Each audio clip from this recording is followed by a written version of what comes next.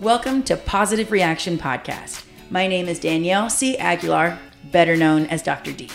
My name is Dr. Edwin Serrano, better known as Dr. Pepper, and we are not your average physical therapist, and we will get you ready to react at any given moment. We are here to question healthcare to help you make the best decision to get back to your active lifestyle.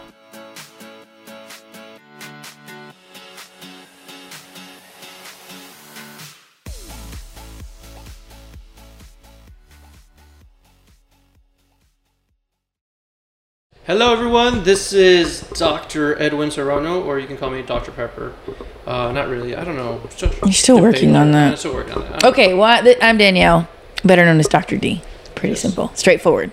I mean, everybody knows who you are. Right, well, everyone knows who you are, but you don't... Well, I'm going to say we're back. We're... Okay. Okay, anyways. All right. Let me ask the question. Yeah, go for it. Let me ask the question. So we like to lead with questions. I think it's a good way to address certain things in physical therapy. Your questions. Right. Yeah. If you let me finish. Yeah. Anyways, so today last episode, if you guys tuned in, we talked about the ankle, and now we're going to dive in a little bit further up in the chain, if you will. But we're going to start with gait analysis, or how we look at people walking. What is gait? Walking. So, Keep it straight. Yeah, we go analyze people's fences in their backyard. So that's true. That's okay. So how people walk.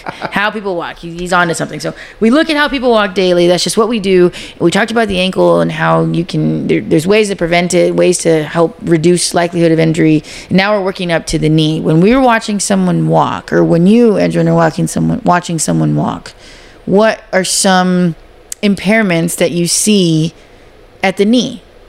So, I mean, typically... Right? That's a question. Yeah, I'm asking you a question. That's a good question. But I think, let me start off with this.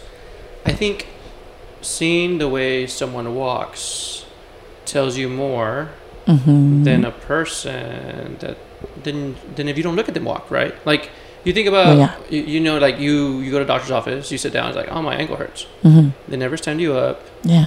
They never make you walk in front of them. Maybe. I mean, sometimes, right? But you're right. Like, how often are people looked at to walk? And I think that's something that we do. Like, that's the first thing I do with a patient. Like, as soon as they walk in, like, I haven't even started like asking them questions. I don't even know their name. Okay, I know their name because I've seen their name. But they're walking in, and I'm like, don't cheat, you know their name. Yeah. They're like walking in, and I'm already watching them walk. Right? That's already a part of the evaluation. Yeah, because they're telling you what's going on with them. Right? Just by walking. So that's the first thing. Gotcha. I just want to make everybody aware that is listening that is something that should be looked at if you're being assessed for an injury or anything like that. So any injury, just about. Yeah, wouldn't even you say? if you have like a shoulder injury. I was literally thinking the same thing. Like, even if your shoulder hurts. Right. Thank you. Right, because when you walk, your arm should swing naturally in a certain way. Right? And if you're not, right. Yeah, like 100% correct. Okay, so. Going based off of your question now, like what kind of knee deviations do you typically see? I mean, you always see like the knee cave in, right? Not always. I mean, if you have like a knee injury, and we're talking about common stuff, right? So the knee can collapse in. Yeah. Then you'll have, as they're walking and their foot is behind them, then their foot can whip out. Okay. Right. So if the foot whips out, what does that tell you? I mean, it can tell you a number of things.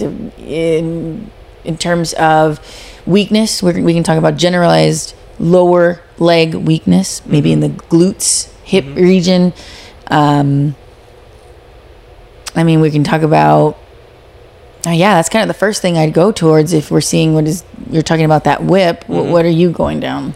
What line of thought are you going down? There you go. So, I mean, you have probably decreased dorsiflexion, right? So if you're referencing the foot, definitely. Yeah, right. So and then we're talking about the foot. So I'm just gonna go up. Oh, that's fair. Right? Yeah. Yeah, and then that's right. Right, and then if you go, I was thinking like foot collapsing. Oh yeah, you can see that. But it's still kind of coinciding with what you're saying. Yeah, and then also like we talked about it last week a little bit. We talked about great toe extension. Like how important is that?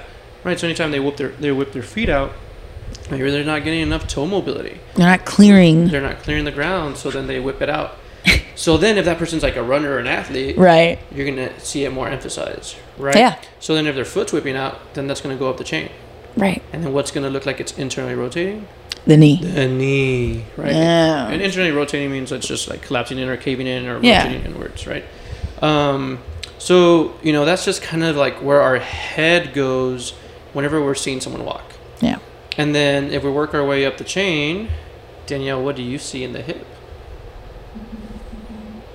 So, looking at the hip, you can see it's more common to see the hip drop. And that what that means is whenever you see someone walking and their hips are kind of swaying side to side, right? Like if you think of a model and how they naturally want to throw their hips out is what you're going to see in that population. That's not always good. Yeah. So one common impairment is going to be that when their hip drops on the opposite leg. So your left leg is on the ground and your right leg is kind of going through the motion.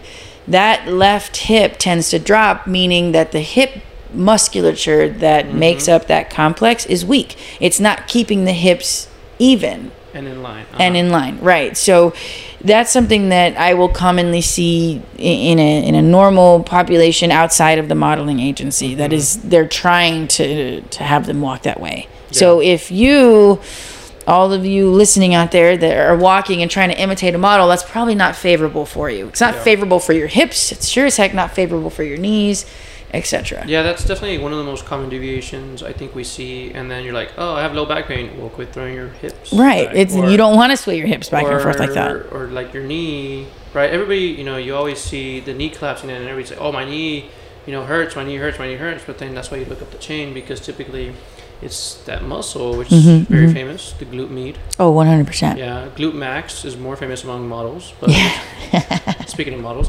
but we definitely look at the glute med, and everybody always hammers at the glute med. I think they do. Yeah. So I think that is actually a very common deviation. And going off of that, right? So we talk about the glute med and how it's targeted all the time. Yeah. Right. What do you think the common fault within physical therapy as a field? So we work the glute med. Right. And what's the first exercise you think about when you do glute med? It's kind of... Come on, what everybody does. Bridges. It's the first thing that came to mind. Glute med? I mean, it's a glute max and a glute med. Ah, but which one? Clams. Okay, yes, clams. You're right. Clams is the go-to. Right, everybody. I failed. I failed that one. You failed that one. I'm just dropping you now. Oh, come on. Anyways, so, something in PT that people do, and I'm sure you get athletes, and they come in and it's like, oh yeah, I do clamshells for hours. Oh, yeah. And you're still in pain. It's like, okay. And then you go strength test them, and then their glute med's still weak. And then the problem is that it was never transitioned to the functional approach.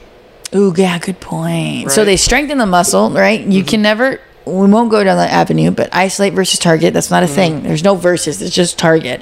So they're targeting the glute med, and then what you're saying is that they're not carrying over into a more functional movement. Where I think that, there's that gap. Okay. Me and you try to fill. Yeah. Right? That's a good point, actually. I realize that's what I do, but I didn't even think to link it that way. I just figure, hey, we have to target this muscle because it's weak. And, even though it's a common deviation or impairment, I don't think enough people address it. Like we're saying that, yes, clamshells, you're 100% correct. That is one of the go-to for glute meds. I think that's one of my biggest annoyances. This patient's been there for 6 weeks and he's still doing damn clamshell. Right, we talked about that. If you're not progressing at any point in time, whether it be volume or load, something's wrong, right? Redundancy is, fixed or a skilled redundancy is okay to facilitate carryover. Your body needs to learn how to tolerate volume before it tolerates load. Yes, exactly. Right? So there is something to say to that, but I don't think 6 weeks in you need to be doing the same thing, same resistance, same load, and not get anywhere. I really do like that, you put it into the world, if you will, that's the missing link. Yeah. And I like to believe that in our field that PTs do that. You like to believe. I like to believe that. Right. So, anyways, I like that. I like that. I really do. Yeah. That's the only compliment. That's the only compliment I'm ever going to get from you. It's okay. I'm used to it. True. I'm like the little brother. Anyways, Granted, so, gait I mean, gait can seem pretty boring, but it does tell us a lot about the patient and individual at hand. I think the other thing, though, too, right, if we talk about how you walk, how you move, if it doesn't hurt, don't worry about it. Are you saying, like, genuinely? It doesn't hurt? Like I'm saying, so I don't know if you've ever had this, but, you know, I have people, like, that hone in on all their, like, I move my foot like this. Right. And that's how they sound. But let's say you're seeing someone for shoulder pain, right? Yeah. And they're like, hey, every time I walk, you know, I do this. You know, but then they want to focus and hyper focus on that. Right. But they're not in pain. So, not that I tell them, like, preventative wise, like, don't do anything, but I'm like, okay, you can do a few things, but don't hyper focus on it, right? Because that's how your body wants to naturally move. Now, there are congenital issues, right? And all I'm saying is that you as a human being may present with something that is malformed or whatever, and you might need to take care of it. But what you're saying is, if it's not broke, don't fix it. Exactly. Kind of yeah. Like I think I like it better that you said it's don't be hyper aware. Be aware of it. Yeah, but don't be hyper aware. Yeah, I think. I mean, that's the thing, right? So we always have to walk a fine line of like, oh, we got to fix everything, but then we also have to know, like, hey, if that's the way you move, that's the way you move. And if it doesn't hurt, then it doesn't hurt. Right. But obviously, if they come in with pain, you're going to address how they're moving. Sure. Right. Sure. Right? Because it's the straw that broke the camel's back. Mm-hmm. Right. So if they come in with an impairment or something and they're hurting and they're not moving correctly or quote unquote correctly, then you go in there and you make them move better. You know, right? I almost want to. I don't say you're wrong. I don't. You know, but from devil's advocate kind of thing, like. This is where injury prevention can kind of shine through, exactly. You know? But this is where you get a thorough, not you, but well, yeah, you too. Get an assessment done. Like, you may be moving incorrectly, but it isn't pain, you know, and it's not painful. Yeah. So it's almost like talking out of both ends of our mouths kind of thing. Yeah. So I get, that's what I'm saying. We have to walk a fine line, right? Yeah, and that's a good point. We advocate, like, injury prevention. Sure. Right? So if there's something that's bothering you, you're like, how can I fix this? Okay, let's assess you. This is how I recommend you fix it. But don't try and change the way you walk in one day. You're right. Right? Because then that's going to alter everything you've been doing. And then all of a sudden you're going to be in more pain or have pain that you didn't have before. Right? So it's about, like, gradual change in awareness and positioning if you're not in pain. Yeah, right? That's true. So that's kind of what I'm saying. Like, it's a fine line. It's like preventative. No, you're right. We're like preventing it, kind of. Yeah. I think that's something that you do ride that fine line of, if it's not broke, don't fix it. However, if you feel, or if you have any doubt that you're moving incorrectly, come hang out with us. Come get assessed and move around. And see if it is in fact going to be problematic for you. It may not be, and you just keep moving that way and go about your business. It's just kind of how you're meant to move. Yeah, I think about how some of the world class athletes that run track, and they, like, excessively pronate. Like, there's, like, runners in Africa that will run and they're just, like, their feet are just, like, up, right? And they're just running on the sides of their foot. But then they're over there setting records. So, and people over here would change that. Yeah, and so if they're over there setting records and running, you're not going to change the way he runs. Like, he's efficient at the way he moves. He's probably not having any pain. Maybe after running 30 miles he does, but who doesn't? Right? So that's kind of the other, like, example of that, right? If someone comes in and, like I said, like, that runner were to come in and he comes in for shoulder pain and he asks you about his running, and then he's over there setting records, I'm not going to change his running. Like, he's over there performing at a high level, you know? Yeah. And so I think people would argue, like, well, what if it's not getting me, I feel like I can perform better. Yeah. I mean, then sure, we can try, but you're talking about years of mechanics that your body has already adjusted to, so it's like, might as well just continue, or your body's already adjusted to it, so then you don't want to, it's going to take time, is my point. Yeah. So. Yeah. I just wanted to kind of play on the fact that is okay sometimes to not hone in on all the little details. Especially, I think, as practitioners, sometimes we want to see every little thing on a person. Yeah. But it's not always necessary. Now, in pain, yes. You know. Anyways. Well, bringing it back, it's, you know, there's common deviations. We don't want to drive it in too much, but knowing that starting when looking at someone walk, we look from the ground up, right? That's my choice of observation. You may do it slightly different, but you want to look at the feet if we're doing the gait analysis, and then we move up to the knee, and there's things that are easily addressed just by watching you walk. Yeah. And those are things that are encompassed into our evaluations. And I think that, if you feel that there is something off when you're walking, or if you feel an ache or a pain that just continues to get worse, don't wait. Yeah. It doesn't hurt to get seen. And that's where the preventative measure comes in. Yeah. Right. I definitely think that that's the fine line we walk.